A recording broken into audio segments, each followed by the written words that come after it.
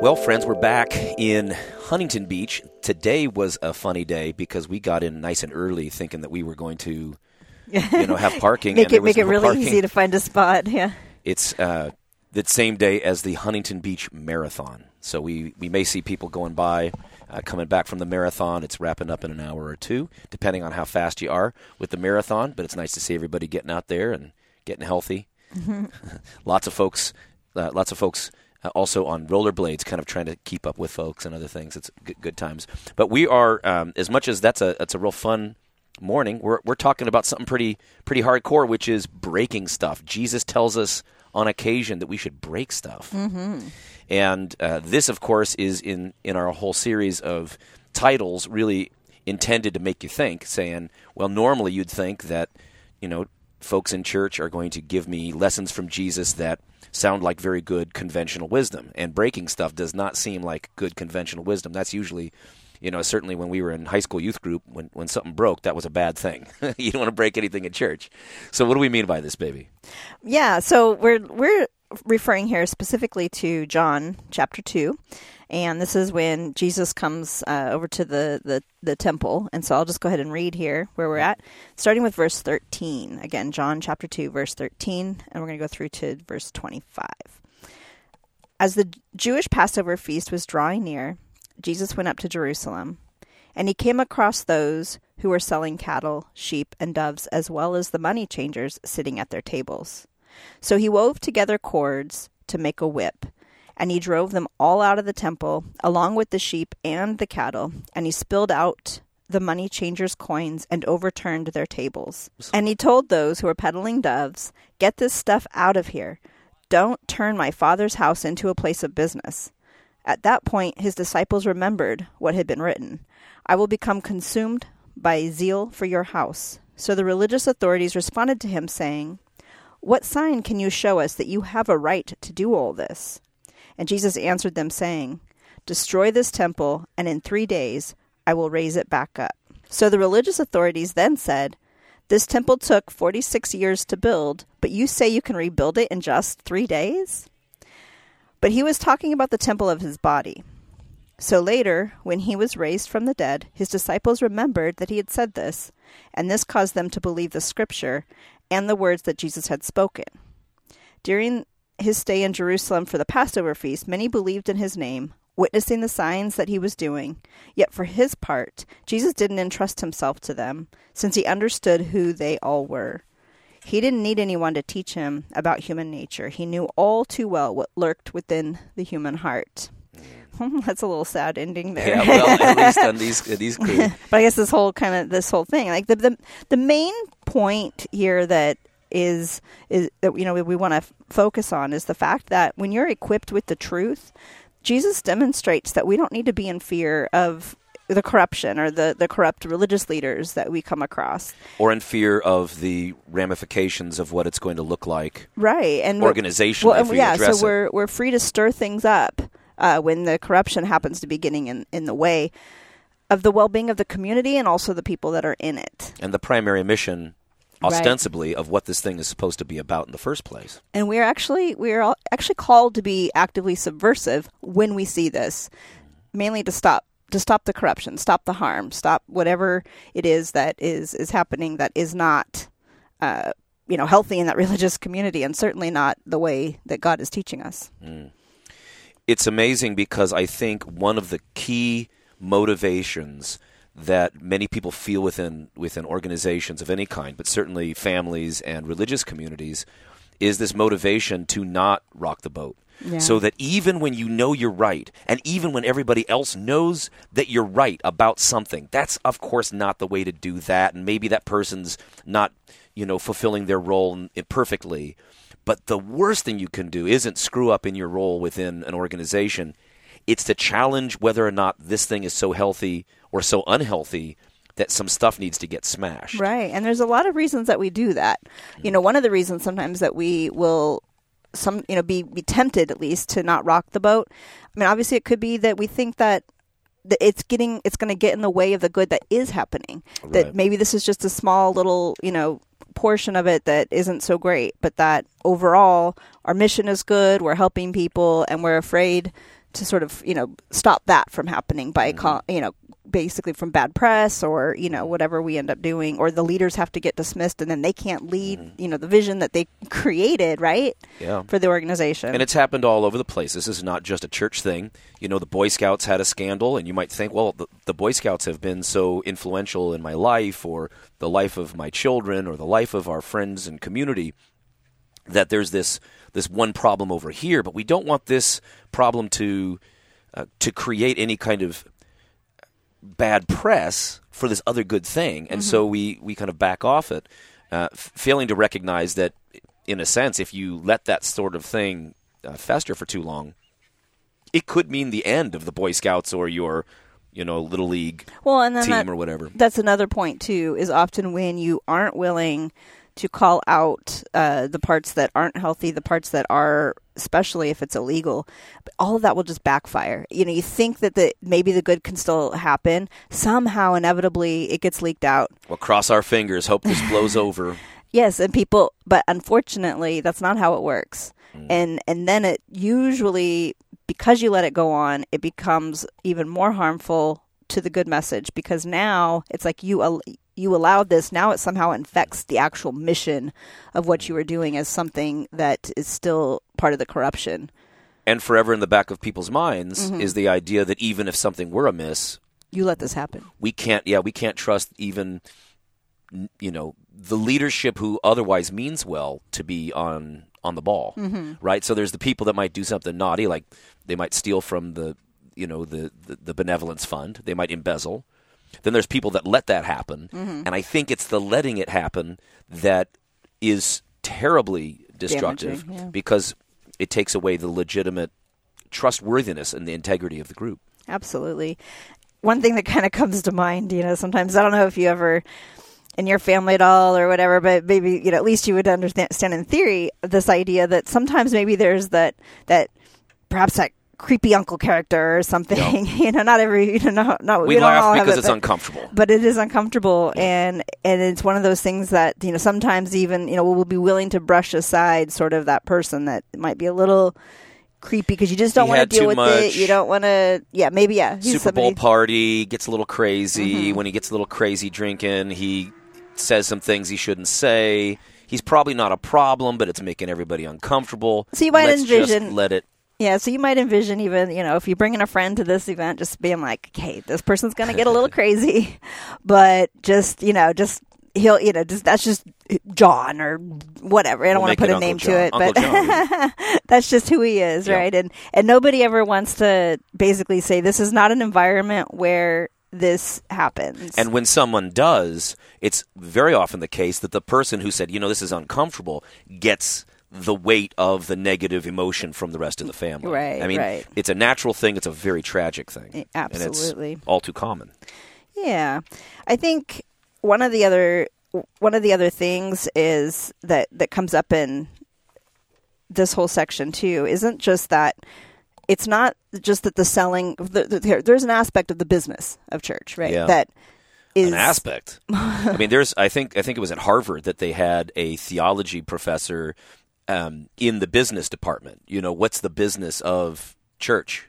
And ever since the Puritans kind of, I think, arguably sanctified commerce in a way that almost made it that if you were making more money as an individual or as an organization, that was a sign of God's favor. That kind of became an acceptable way of thinking, that church is a business. If you're prosperous, then you've gotten the blessing of God. Later in the 19th century, the revivalists of the late 19th century started to say, hey, let's apply some of these marketing techniques. They did this also early in the 20th century with folks like Billy Sunday, who used to be a baseball player. Hey, let's use all of the marketing techniques that we would use for getting people out to a ball game, and let's use that to get people out to hear the gospel.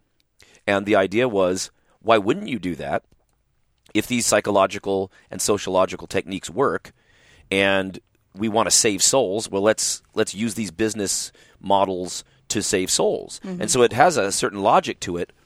What ends up happening, however, is that business model starts to dominate things, that the metric of success becomes the same metric that a business would have, and that's where things get really, really dangerous. Because honestly, if you look at the temple and Jesus cleansing the temple, somebody might argue, hey, we got to keep the temple going, right? Mm-hmm. So isn't the temple the thing that's the most important? It took 46 years to build this thing. We got to keep it up. And if it's so important, why shouldn't we make money? And in many ways, I'm very sympathetic to this. Stacy and I, when we were traveling throughout Europe, one of the great things to be able to do was to go to churches on the countryside and, put a couple, coins in a little box, but be able to do some historical research, what families had been here, and just even to walk around the graveyard and see the names and so forth, and kind of get some sense of what's going on. So there's a value in keeping those places open, even though maybe only 15 people show up on a Sunday to go to church. Mm-hmm. I understand you need to have a little gift shop and so forth.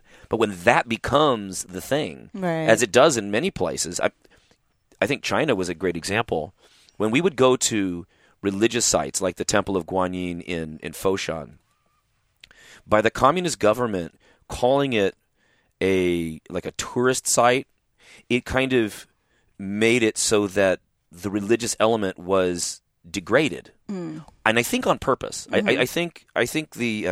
I think the Chinese government is able to allow these things to exist underneath its care, and seeing these temples as cultural artifacts, right, that are of course silly, allows them to be interesting, and you can have the tourists coming in, but the idea that this is a place of reverence and worship, that it becomes difficult because there's other people there taking pictures with the camera. Right. But in the staff, though, you could see in a lot of them that they definitely recognized it more as a place of, reverence. And they were frustrated by all the foreigners coming in. The tourism. I mean, they probably went to this thing, maybe they took the job because they cared about it. Mm-hmm. But it could be that. It could be... I think the same thing was true even with some of the church services where we went in Shenzhen, mm-hmm, for instance. They have an English-speaking congregation, and so they're allowed to operate relatively like a church, but they have government officials in the back watching, mm-hmm, it, and so there's this way of subjugating religion. One last one in China. I'm not picking on China; it's just kind of interesting. In China, it is illegal to reincarnate without government approval. Do you know what this has to do with? No. It's the Dalai Lama. So the Dalai Lama in Tibet is a religious but also a political role. And so by saying, sure, you can have your reincarnation, but the government gets to decide on whether you reincarnate, is an interesting move, but one that actually has a great deal of importance. And that doesn't sound like it connects with the Bible. It does. Mm-hmm. The reason it connects with the Bible here, or this text, is that what's going on will be misunderstood if we don't understand the historical context of it. Right. That is, it's not just that people are being naughty and they're maybe taking a little money on the side, or maybe they should have been more pure, or more holy in the way they were acting out in a normally good way. No, in many ways, Jesus is saying this whole system is sinful. It's not just the individuals, it's the whole thing is sick to the core. And it is not just sick, it's tied in with false powers. Mm-hmm. Rome, the Herod, who is put in place and is subservient to Rome, just like reincarnating would be subservient to the state in Beijing. Well, now in Rome, you can't be a Messiah unless Caesar says it's okay, mm-hmm, to be a Messiah. And the high priest is going to be one of 4 families that Herod, in consultation with the Roman governor, can put in power. And so part of the problem here isn't just that they're getting too much money. It's that the whole system is rigged so that they can get money, and so that they can get money in a way that's going to be compatible with the values of a foreign power, in this case, Rome. Right. Well, and I think that to that point about it being, bigger, that's why I was even saying about there's the aspect of business, but it is so much bigger than that's just one layer. In Mark, it refers to that Jesus says you've turned the temple into a den of robbers. Mm. And that refers back to Jeremiah chapter 7. I'll start with. Yeah, read this one. This is important. Yeah. So let me see where. By the way, she's looking this up. Mark, the reason we didn't use the Mark text is because there's some other things at the end of this passage that we used from John that we really wanted to bring into it. But in many ways, this piece with Mark is really powerful because the idea of the den of robbers really is the key, as Stacy's going to show us, is the key to what really is at stake when Jesus goes in and he cleanses the temple. He's not just really even cleansing the temple in a sense, because if you say he's cleansing the temple, that means that there's just a little scrubbing that needs to be done. No, he's smashing stuff up because he is demonstrating in a way that he's almost bringing a condemnation on the temple and prefiguring what's going to happen later in 70 AD, which is the temple is going to be destroyed. This is not anti-Semitism at all. This is actually the reverse in many ways. Some people think it's anti-Semitism because Jesus is against, the religious leaders that are Jewish. I think Jesus would say they're not sufficiently Jewish because they are really being puppeteered by Pilate, who's not even that terrible of a guy himself, but he is the puppet master that is serving the overall interest of the Roman Empire, not the people of God. Right. So in Jeremiah chapter 7, verse 9, it says, "Will you steal and murder, commit adultery and perjury, burn incense to Baal, and follow other gods you have not known, and then come and stand before me in this house, which bears my name, and say, we are safe to do all these detestable things? Has this house, which bears my name, become a den of robbers to you? But I have been watching, declares the Lord. Go now to the place of Shiloh, where I first made a dwelling for my name, and see what I did to it because of the wickedness of my people Israel. While you were doing all these things, declares the Lord, I spoke to you again and again, but you did not listen. I called you, but you did not answer. Therefore I did to Shiloh what I will do to this house that bears my name, the temple you trust in, the place I gave you and your ancestors. I will thrust you from my presence, just as I did all your fellow Israelites, the people of Ephraim." Anyway, I'll stop there. That goes all the way through to verse 15. And then later on, that's where he goes to that really important passage for us, where he says, also on the side of this, you are sacrificing your children to a false deity in the valley, and that's going to be this idea of Gehenna, this place where all these corpses are going to be burned, because you thought that was going to be acceptable. And I didn't even think of telling you not to do that. Like, I didn't even know it would get that bad. Do I have to list off all the horrific things that you ought not do? Do I have to go that far? But it's all part of the same thing. Right. Molech, the takeover of the true religion by a false power. It's a hostile takeover. Now, go back, Stacy.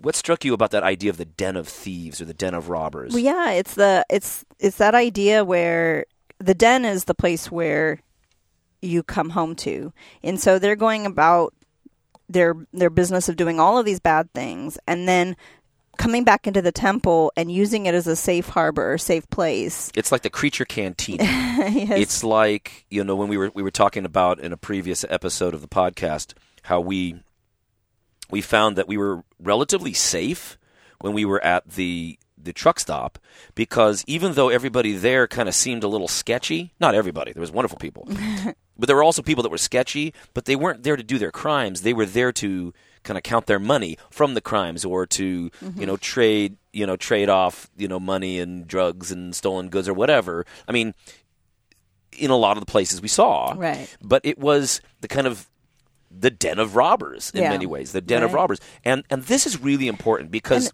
it reminds me of, if you go about your week and if you really don't understand that this message that Jesus is talking about is life-changing, it's that attitude of sort of, you go about your week doing all this unethical behavior, hurting people, whether you actually, see it done or are physically doing it, or just through numbers and paperwork and taking advantage of people. And then you kind of sort of make yourself feel better by going to church on Sunday. That's not, and that's sort of that where, we go to this safe place and I'm going to be forgiven now. Of course, it doesn't mean that people aren't forgiven for their bad behavior. But if you know that you are going to go about just doing these terrible things to people, or, having this total corruption, and then just using God's house as the place where you, again, take refuge or get a little peace for a second, or dwell so that people can't catch you. Or you become know? untouchable. Yeah. I mean, no, come on, look. This is a really tricky business in Christianity because we say, look, every one of us is imperfect. Every one of us has growth. Every one of us is corrupt. Okay, I'll take that. That's a generally that's universally Christian statement, unless you're a Pelagian, and Pelagians are heretics in the early church, right? That's standard. But this idea that there is a safe haven for people who are unrepentant exploiters, that's a different situation. So the idea that maybe you try really hard this week to not have another drink, but you did have another drink. And when you had another drink, you were angry. And you weren't a good father, say. Mm-hmm. When you come back on a Sunday, say you go to church, and you hear that you're forgiven, this is giving you this sense of an ability to reset and to say, I'm still going to struggle through this. I'm still going to fight to be a better father. Mm-hmm. I'm going to fight not to be doing the drinking.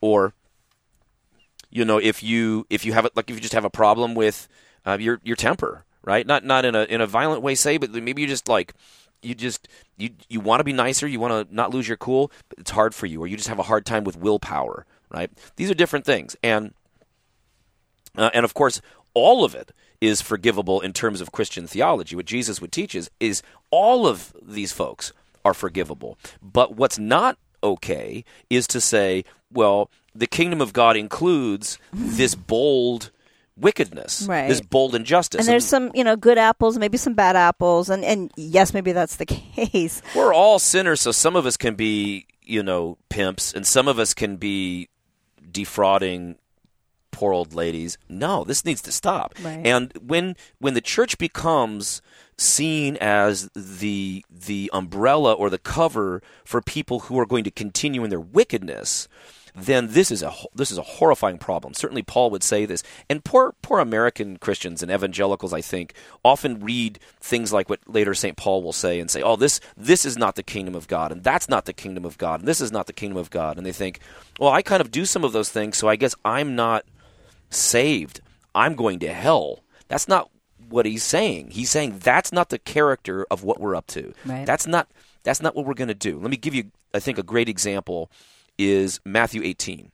In Matthew 18, we've talked about it before on the show. It's misused, but here's a place where it's important to use it. He says, if somebody's doing something, you're saying that's not okay. Let's assume that somebody in your church is running a business where they're exploiting poor people who need payday loans. Mm-hmm. Okay, and time after time, people in the community in the same church that you go to are having their lives ruined by somebody else in your church and community that is doing something that is blatantly a bad practice. Okay, mm-hmm. I don't know the whole deal with payday loans, but I'm saying, let's say there's a real corrupt payday loan place down the road from your church. You've got some poor people in your church that are suffering through this. And you've got this other person who says, hey, I'm forgiven, and then they keep exploiting the next week, I'm forgiven. This isn't a matter of willpower or right. the limitations on the forgiveness that is this possible. This is just trying to justify your terrible behavior, thinking that if you say the right words, the magic words, oh, sorry. We've got these people in our lives. Hey, sorry. But let's go to this with Matthew 18. Jesus says, you go to that person privately and say, listen, I really think this is not okay. This is harming people. And if he doesn't listen to you, maybe bring a couple other people from the church and say, listen, we really love that you want to be a part of our conversation. We want you to be part of this church. But what you're doing in this community is cruel and devastating to families that we know. We really think that you should repent of this. And then this person doesn't, right? Mm-hmm. Then the whole church gets together and says, listen, this is where excommunication is a pretty handy tool. You say, this is devastating to our community. We need you to knock this off. And they still won't listen to the church. What does Jesus say? He says, at that point, you should treat them like they are a tax collector. Right. Now, what's going on with the tax collector? When you're in Sunday school, you think, the tax collector is just somebody who's maybe taking a little too much, maybe cheating on their taxes a little bit. And that makes you think, oh, well, I don't report everything on my taxes, or I shave a little bit off here or there. So, we're all breaking the law like that. We're all maybe going 57 in a 55 speed zone. This is not what was going on. What was going on is the tax collector was really not just one of the worst people in terms of what other folks thought, right? If you were the average peasant and you saw a tax collector, you'd say, well, I don't like that guy. It wasn't just that they were not liked. They really shouldn't have been liked in the sense that what they were doing was gangster, right? It is like basically think about the mafia in New York, Philadelphia, where you have small business people getting shaken down by racketeering, by a crime boss who then has lieutenants and then people that are out in the street, and they're trying to get protection money from people. They're essentially taxing all of the businesses that are in the controlled area of the gang, right? And what the tax collectors were called the publicans. And what they did was Rome had this vast empire, and it wanted to collect from the provinces taxes. And eventually, by this point, people in Rome aren't paying taxes. They're farming taxes. So you'd go conquer regions, and you would have an explanation. You'd have a very legitimate reason, you thought, why you'd be there. In fact, interestingly, the reason the Romans were in Palestine was because they, during the time of the Maccabees, had kind of come alongside them, and they had a treaty so that they could fight against the Hellenistic reign of the Seleucids. So this other kingdom, they were able to push out because they didn't want to have Zeus temple in the temple, and the Romans became their pals. Now the Romans are all of a sudden exerting too much power, and one of the things that they're doing is they're hiring local people to bid, or what they don't really hire them. What was happening is people would bid on the right to collect taxes. And you'd get a census. That's why the whole story starts out, Jesus is born in Bethlehem because he's going for a census. Why did you have a census? Because the man, Babylon, Molech, wanted to find out how many people were in town so that you could know what you could reasonably extort, or how much you could get out of them, right? Now, let's say I'm in this region and I say, I'll bid 1.2 million, and somebody else comes along and says, I'll do 1.3, and I go, no, I'll do 1.5. I would then commit to paying Rome 1.5 million so that they would give me that contract. Mm-hmm. Now, I knew that all I had to do to regain that money was to go out and start collecting taxes, and then I could get my 1.5 back. Rome's happy because it doesn't have to worry, and it can budget. It knows exactly how much money it's going to get because it has the publicani all around the empire. They're going to know what they're able to go extract. Now, I go in. If I stretch it, if I press you as hard as I possibly can, every extra dollar that they don't have dollars, right? But every extra bit of money that I'm getting out of the average person is going to line my pockets. So now I'm able to get, $500,000 or a whole million, and I'm now going to get rich off of the blood, sweat, and tears of the average person. So it was not just a person who had bad willpower, or maybe they cussed, or maybe they drank too much, or maybe they smoked cigarettes and they didn't have cigarettes, but you know what I'm saying. They did these little peccadillos, these little sins. No, it wasn't that. They represented not just their own sin, but the sin of the entire corrupt system of money. And it was killing people, and not only was it killing people, and this is the key, it then was influencing the people who eventually refused to hear Jesus. We're going to talk in a future chapter about the sin against the Holy Spirit. But to preview that, the sin against the Holy Spirit has to do with the high priest and the others that were religious leaders saying the reason they didn't want to support Jesus in his politically dangerous teachings was because he threatened the very pipeline of money. The same way later on, Martin Luther isn't in trouble for saying that the church had accumulated too much wealth. People had said that before. Savonarola was a reformer who said, this is sick. The Borgia Pope, Alexander VI, is corrupt and he's taken too much money. What Luther does later that's so devastating is he says, not only are you selling salvation, which is bad, you don't have the theoretical right to do it. You don't have the theoretical power. In other words, you aren't just stealing money for selling salvation. You don't have salvation to sell. You don't own God. You don't have a trademark on salvation. You don't have a copyright on the Bible. So in other words, by Luther basically having a theological shift, then all the money is going to dry up as it is shifting over to Rome. Well, going back, this is what Jesus was also threatening to do. By smashing up the tables of the money changers, he wasn't just saying you should be scrupulous in the selling of oxen and doves. He's saying this whole racket is a racket. You're doing this in the temple or near or outside of it, I guess, just outside the temple, but it's connected with the temple, and the temple's endorsing evil, right? And it's stop that. You can't do that, and more than just stop it. Like he literally caused a disruption in the whole scene, and so basically. We've seen here, so Jesus comes in, if you remember sort of our first thing, in our first chapter, Jesus comes in with an authority that he has that he's not worried about the religious leaders. He comes with a boldness. He knows what's going on here, and he stops it. Even at the threat of causing a scene, even at the threat of totally upsetting the other leaders. In fact, they come and say, okay, well, what authority do you do this? And then they try to tempt him to do a miracle here, to prove that. And notice that Jesus didn't need to prove to them, that he had that authority. He didn't perform the miracle. He said that he was going to raise the temple in 3 days. Right. And that's where he referred to that he himself, that Jesus is the temple. Right. And it's bigger than just this building. It's bigger than this institution. And in fact, it's not the building and not the institution. Yeah. Your community can be a gracious community where that is lived out. But don't get it confused with being the place that it's a building. The community and the people are what matters, and protecting those people are what matters.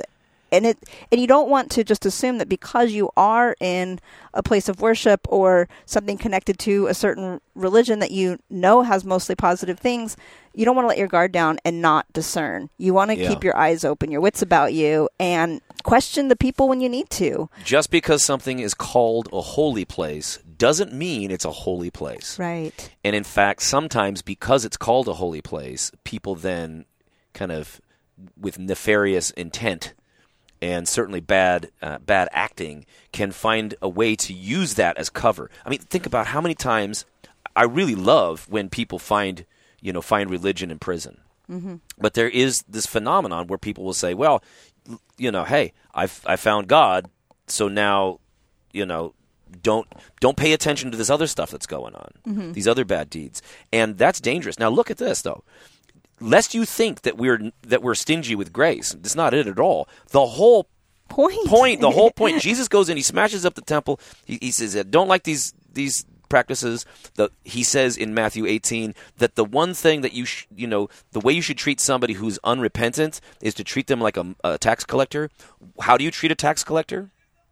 You don't trust them. Right. You don't abide them. Right. And we talked about that the episode in Just War Theory. What did we say? The same thing, Matthew 18. We mentioned about how and actually Jesus also spent his time often around the tax collectors. And not because they were part of, the loving family of God. It was that if he could win them over, right? He could change the whole system. Exactly. Yeah, so that's it. I mean, but it's not these clearly aren't people that are part of the community. He still needs to be there and try to help them see their ways and help them bring them along, right? We care about tax collectors and prostitutes for different reasons in the church. We don't shun them because they're we're uncomfortable. Think about both of these characters, both of these professions, the tax collector and the prostitute. In many ways, both of these people are kind of victims of the system that everybody tolerates. Right, so everybody's tolerating Rome's incursion. Everyone's tolerating what's going on at the temple. It makes everything easy. There's not going to be any revolution. There's, we got roads and sanitation or whatever. And the thing with prostitution is you don't have prostitutes unless there's dudes going out and paying for sex. Mm-hmm. So the prostitute becomes the focus of the shame. But the shame is the community's shame that there are people that are poor in a situation that are going to have to resort to this, and that there's people that are going to exploit, in this case, usually women, right? But for both, Jesus holds out that these are the people he's coming to. Mm-hmm. These are the sick people. Mm-hmm. But to say that that's not a sickness, to say that we're just gonna say sorry every Sunday and then go back to our exploitation is not. It's not there. The whole of the New Testament. Look at it.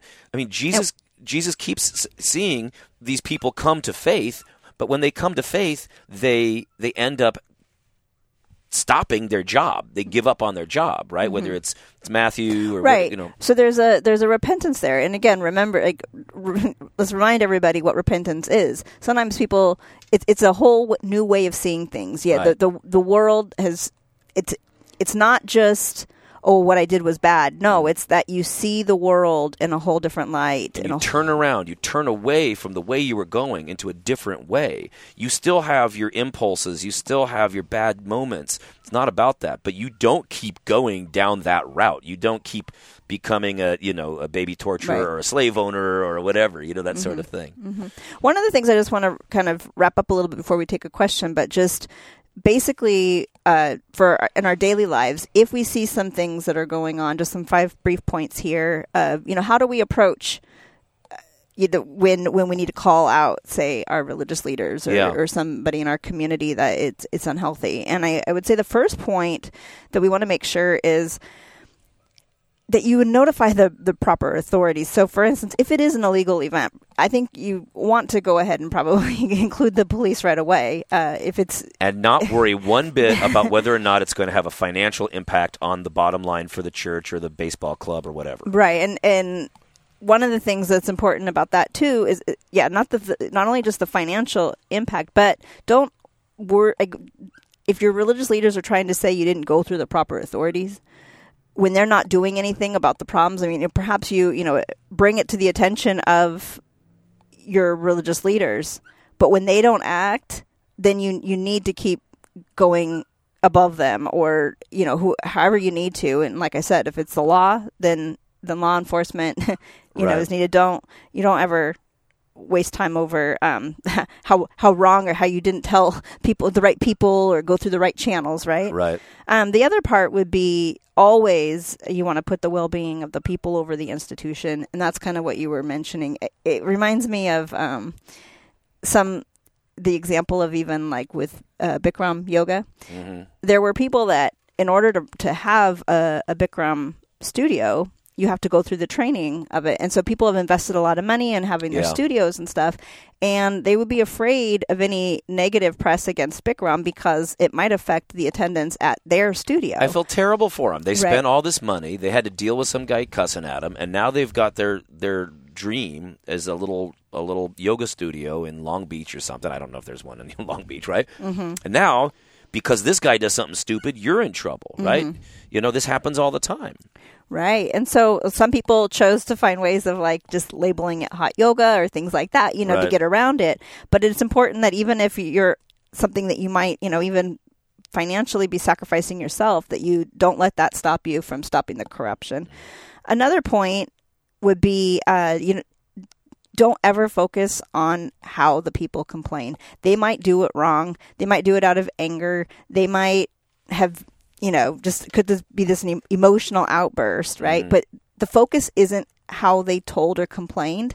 The focus is on what is that behavior that's happening that is damaging the community or people. That's incredibly important here, because the reason we really liked to have, this story up front in our book with the early chapters is that very often this stuff is disruptive. This very conversation's disruptive.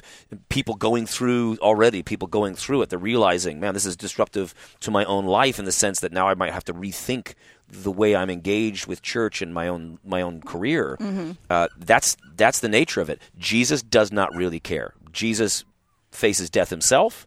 Jesus is also facing the reality that he is disrupting the business of the temple. The fourth point I would like to bring up is that you never pressure the person that is harmed to forgive right away.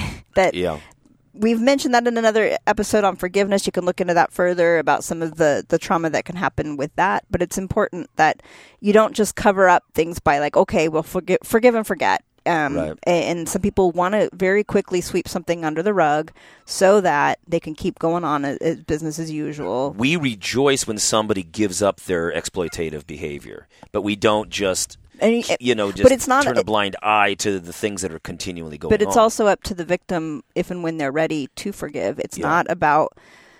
Right. So the community could say, "All right, we're gonna bring you into this group of where we're going to hear a new way of being." But that doesn't mean that we have to force other people who have lost Been their traumatized, lost their homes and their farms and stuff, to say, "Hey, why don't you go be pals with that person?" Like that's a big move, and that's not necessarily something for the community to force on victims of it's not their bad guys. It's on the individual person. So number 5, just to wrap up this little section here, is that if you're a part of a community that wants to blame the victims and ends up basically retaliating against the whistleblowers especially, that is not a place that you want to be a part of. In fact, head out the door and shake the dust off your feet and find another community, because there's some big corruption going on there. That's how you know who to side with. If you want to side with Jesus, you're going to side with the guy who gets arrested. You want to side with the guy who is shamed by the religious leaders, not applauded necessarily by the religious leaders. That's the hard part of all this. And you said arrested how? Arrested because they were calling out things that they, if they themselves, for instance, even Jesus was crucified, right? That most of all of his disciples all ended up in prison or executed. Well, first they ran away because they weren't going to back him, but it was known Jesus had come to Jerusalem riding on a donkey to make fun of Pilate coming in on a war horse, and the implications are incredibly political. But it's incredibly political because he's challenging this it's a different unholy relationship between Rome, the beast, right, and the way of God. Now, another thing we often see, unfortunately, and I'm not like it's just so frustrating because it happens all the time. But are the shady televangelists? Oh yeah, their whole thing is making religion. Put your hand. I'm going to give you the anointing. If you send in, some money. All it is a business, really. But the problem. So this is what we usually go to, though, and this is really important. Of course, that is worth tying some cords together and smashing up, but everybody knows, I think this is the problem, everybody knows that these shady televangelists are hustlers.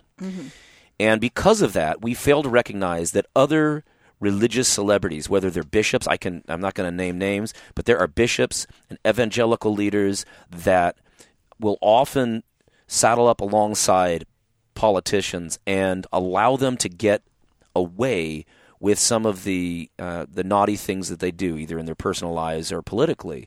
And I think that that's more dangerous. And it's more dangerous because it carries with it a sort of cultural legitimacy. You always have the charlatans. And the charlatans are always, hanging out with the boxing promoters and the Vegas tycoons or something. I get that. But what's really nefarious is when power is cloaked over. Its injustices are cloaked over by Christians, especially who want a bit of that magic. It's the Constantinian shuffle. We used to see that the church was subversive, especially subversive of power that would be exploitative and unjust. Then all of a sudden, because we had this opportunity in the Christian world where Christians could be important, they could be at the table, they could be hanging out, in the highest courts in the land, that was a deal that was pretty attractive. And yet it was a poison pill that we swallowed in the church, and we've been dealing with the repercussions of that ever since. Unless you're a persecuted church, very often you're an impotent church, because you don't realize how many ways in which you will find that cultural Christianity, or Jesus as a mascot, is what allows some of the greatest global wickedness to continue. And it's unfortunate. One last thing it's very unfortunate. One last thing, though, I'll bring up is that last part where it says Jesus knew the hearts of the people and didn't entrust himself to them. Yeah. And I think that's also why he didn't do the miracle, in front of the religious leaders. Like he knew their hearts too. Right. And I think that the important point to remember in this is that if you're within a group that does not have your best interest at heart, you can't trust them, and don't trust their religious authority over you. They might, you've got to go to certain counseling or something from them, right? But no, you have the right to say, no, I'm not doing that. Find a different group. If they excommunicate you, then don't think that means that is anything to do with your ultimate salvation or whatever you want, or whether you end up in heaven or hell, because that type of thing, when somebody wants to exercise a certain authority over you, but does not have your interest, your best interest It'll at never heart, work out. It won't work out, and it will just allow for you to be opened up to perhaps further trauma or abuse or more corruption. They could wear the right religious uniform, have their name on the right denomination's roster. They can have a big old cross that they're carrying around, or whatever the religion is, right? Mm-hmm. If they've already demonstrated that they're not looking out for your best interest, or there's almost best nothing, interest of the people that they're in charge of, right? Or right, so it could be others. If you start to sniff that out, if you start to see that a religious leader or a church group or religious group is acting in such a way that they have subordinated the individual's well-being to that of the sustainable finances of the group, it'll never be trustworthy. It should never be trustworthy to you again. Well, we always at the end of each chapter have a set of questions that we offer, and then we really do hope that part of the great process of going through this Protect Your Noggin with Jesus study will be the questions, and that the stuff that we're yakking about is just to kind of get your mind going on some of these things. But if you could read the chapter, listen to the podcast, and then come together and just look at the questions, I think that would be ideal. That would be groovy. And we briefly mention aspects that are in the chapters, but they get more thoroughly sort of thought out and discussed if you do actually get the lesson. And there's way more questions, too, that we ask that we don't cover. Yep. Multiple questions. You go to protectyournoggin.org to find out how you can get your hands on a physical copy or a digital copy of the text of the 12-chapter study.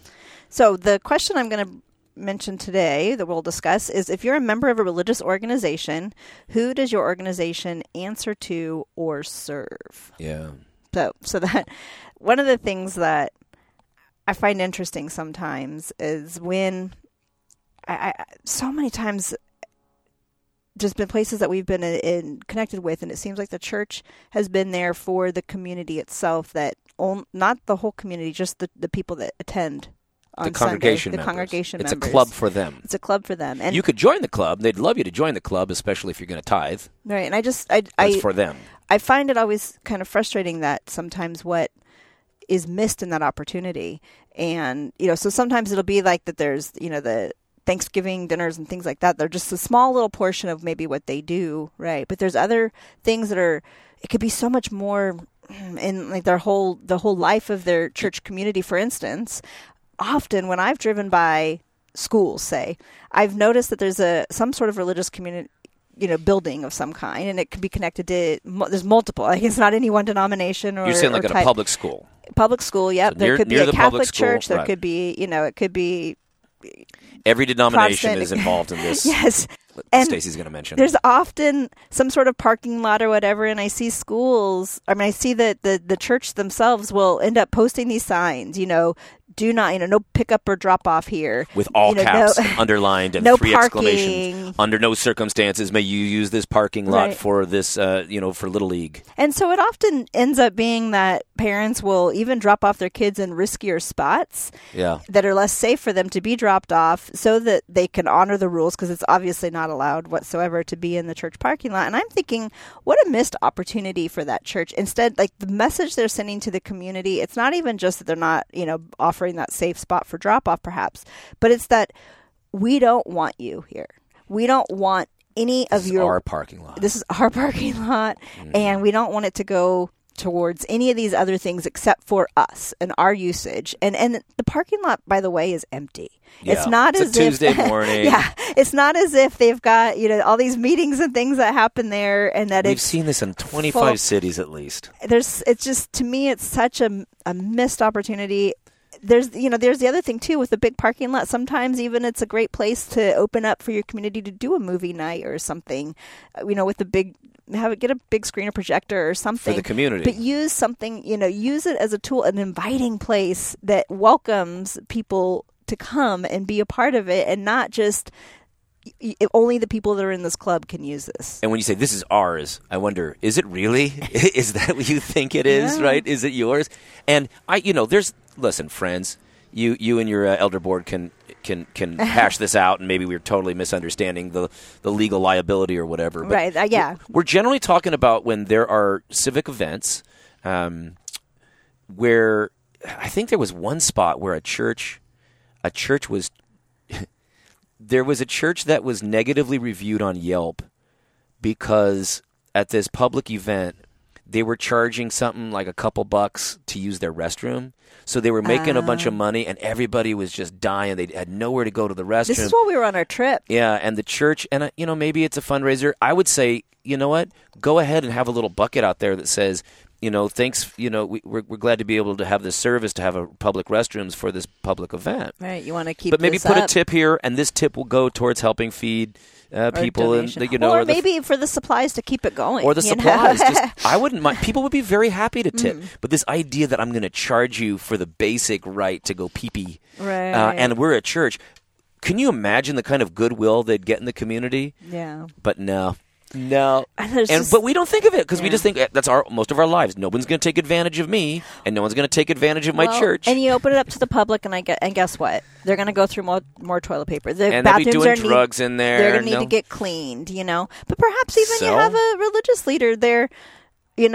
Buy the bathrooms and offer Getting to a know chance, the community. Yeah, and offer a You chance can't get them into the doors for a conversation or something, with the people that are coming and going. And how are you? How was your day? You never know what kind of doors that would open up. We're not trying to get all judgy McJudgeville on you here, No. but what we're trying to say is that even if we're wrong, that's the way most of the people we met when we were out in various cities around America, when we would see people outside of churches at various days, festival days or whatever, the negativity that they experienced when they thought about what that church represented and who they were for. They were for them. They weren't for them. In other words, the people who were walking through the street, they didn't feel like the church was on their side. Right. The church was on the church's side. And you can clean up and get your act together and then maybe get welcomed in. Yeah, right. If you become somebody who doesn't need to pee. You really have to sign off on a whole lot of other things in order to actually be a part of the community.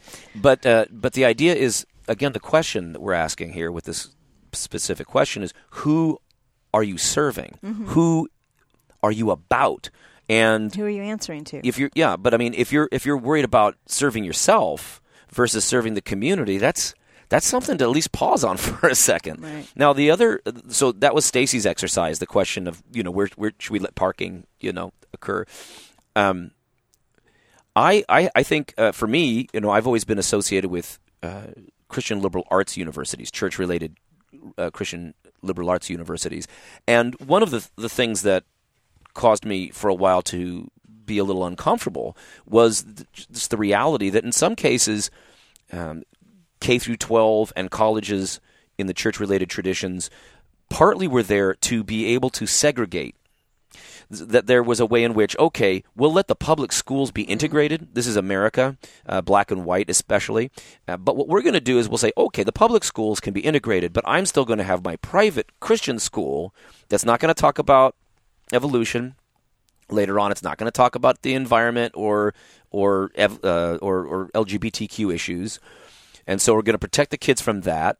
But we're basically really trying to make sure that our kids marry within the faith and essentially other like white kids that are like our white kids. And that really always, I think, well, that was a wake-up call for me as I was thinking about that. I think it was Josh Swamidas that we were rhapsodizing on just the why of Christian schools.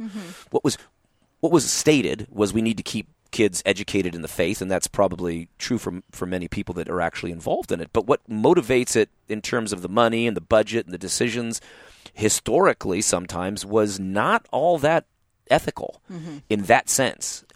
It was sometimes xenophobic. Yeah. Or, let's put the best spin on it. It was to help Dutch kids have Dutch schools, German kids have German schools, Catholic kids not have to go to the WASPy Protestant schools. And sometimes it would be a service to the community. We were, part of a church that served the community, and it was still under the auspices of a church. So it's totally possible. But what I was really happy about, more recently, at my university where I am now, we started as a small church-related institution, but we've really expanded to trying to get a broad student body. So some church-related schools are going to say, we just want Christian kids. And I really like that where I am, it's a Christian university, and it's not bashful about being that, but it's saying you don't have to be a Christian to come get what we have to offer. You don't just have to be rich. We're more recently, I was really happy to see that we became designated as a Hispanic serving higher ed university or college, and that's important because we're in a very historically, we're in a very non-diverse kind of set of colleges, right? I mean, this was not historically where we were at, and by also extension, the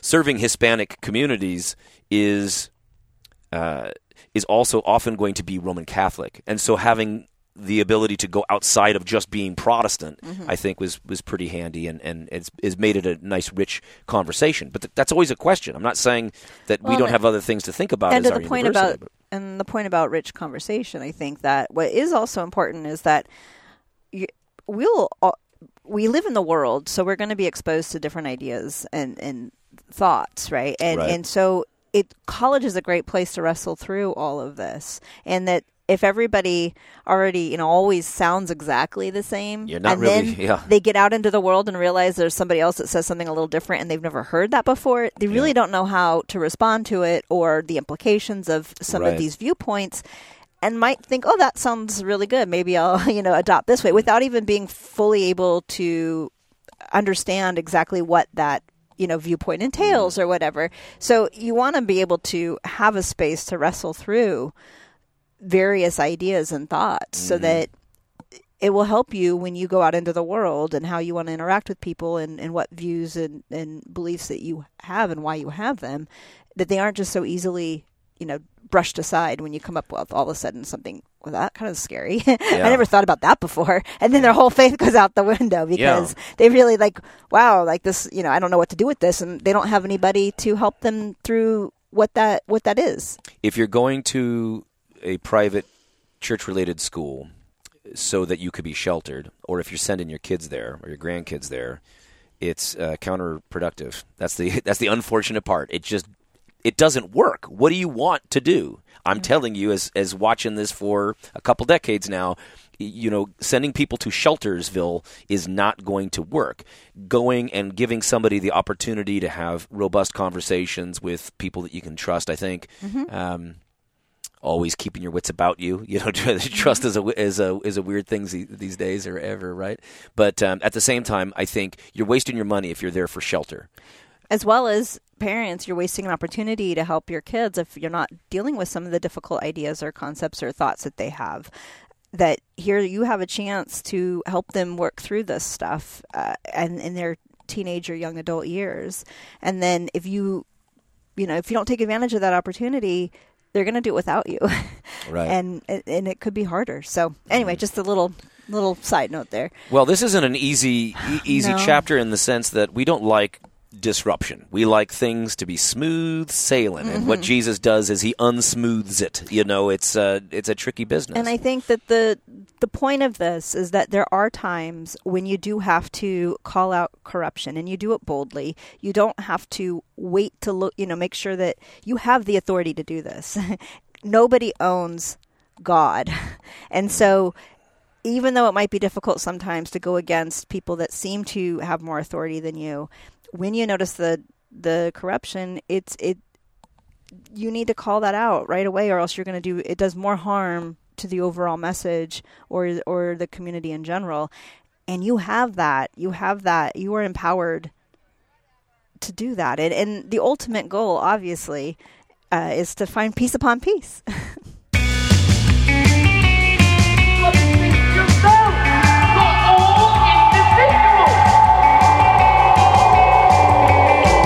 Thank you so much, friends, for joining us for this episode of the Protect Your Noggin podcast. You want to join in on the conversation? We'd love to respond to your questions or comments on a future show. You can record a message by going to protectyournoggin.org and clicking on the blue voice message button.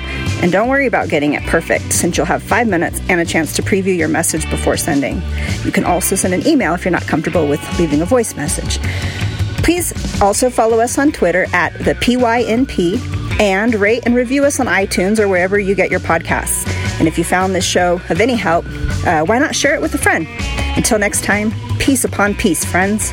But he said there wasn't any letter. He said I was going out of my mind. Not going out of your mind. You're slowly and systematically being driven out of your mind. Why? That's because you found this letter no too much.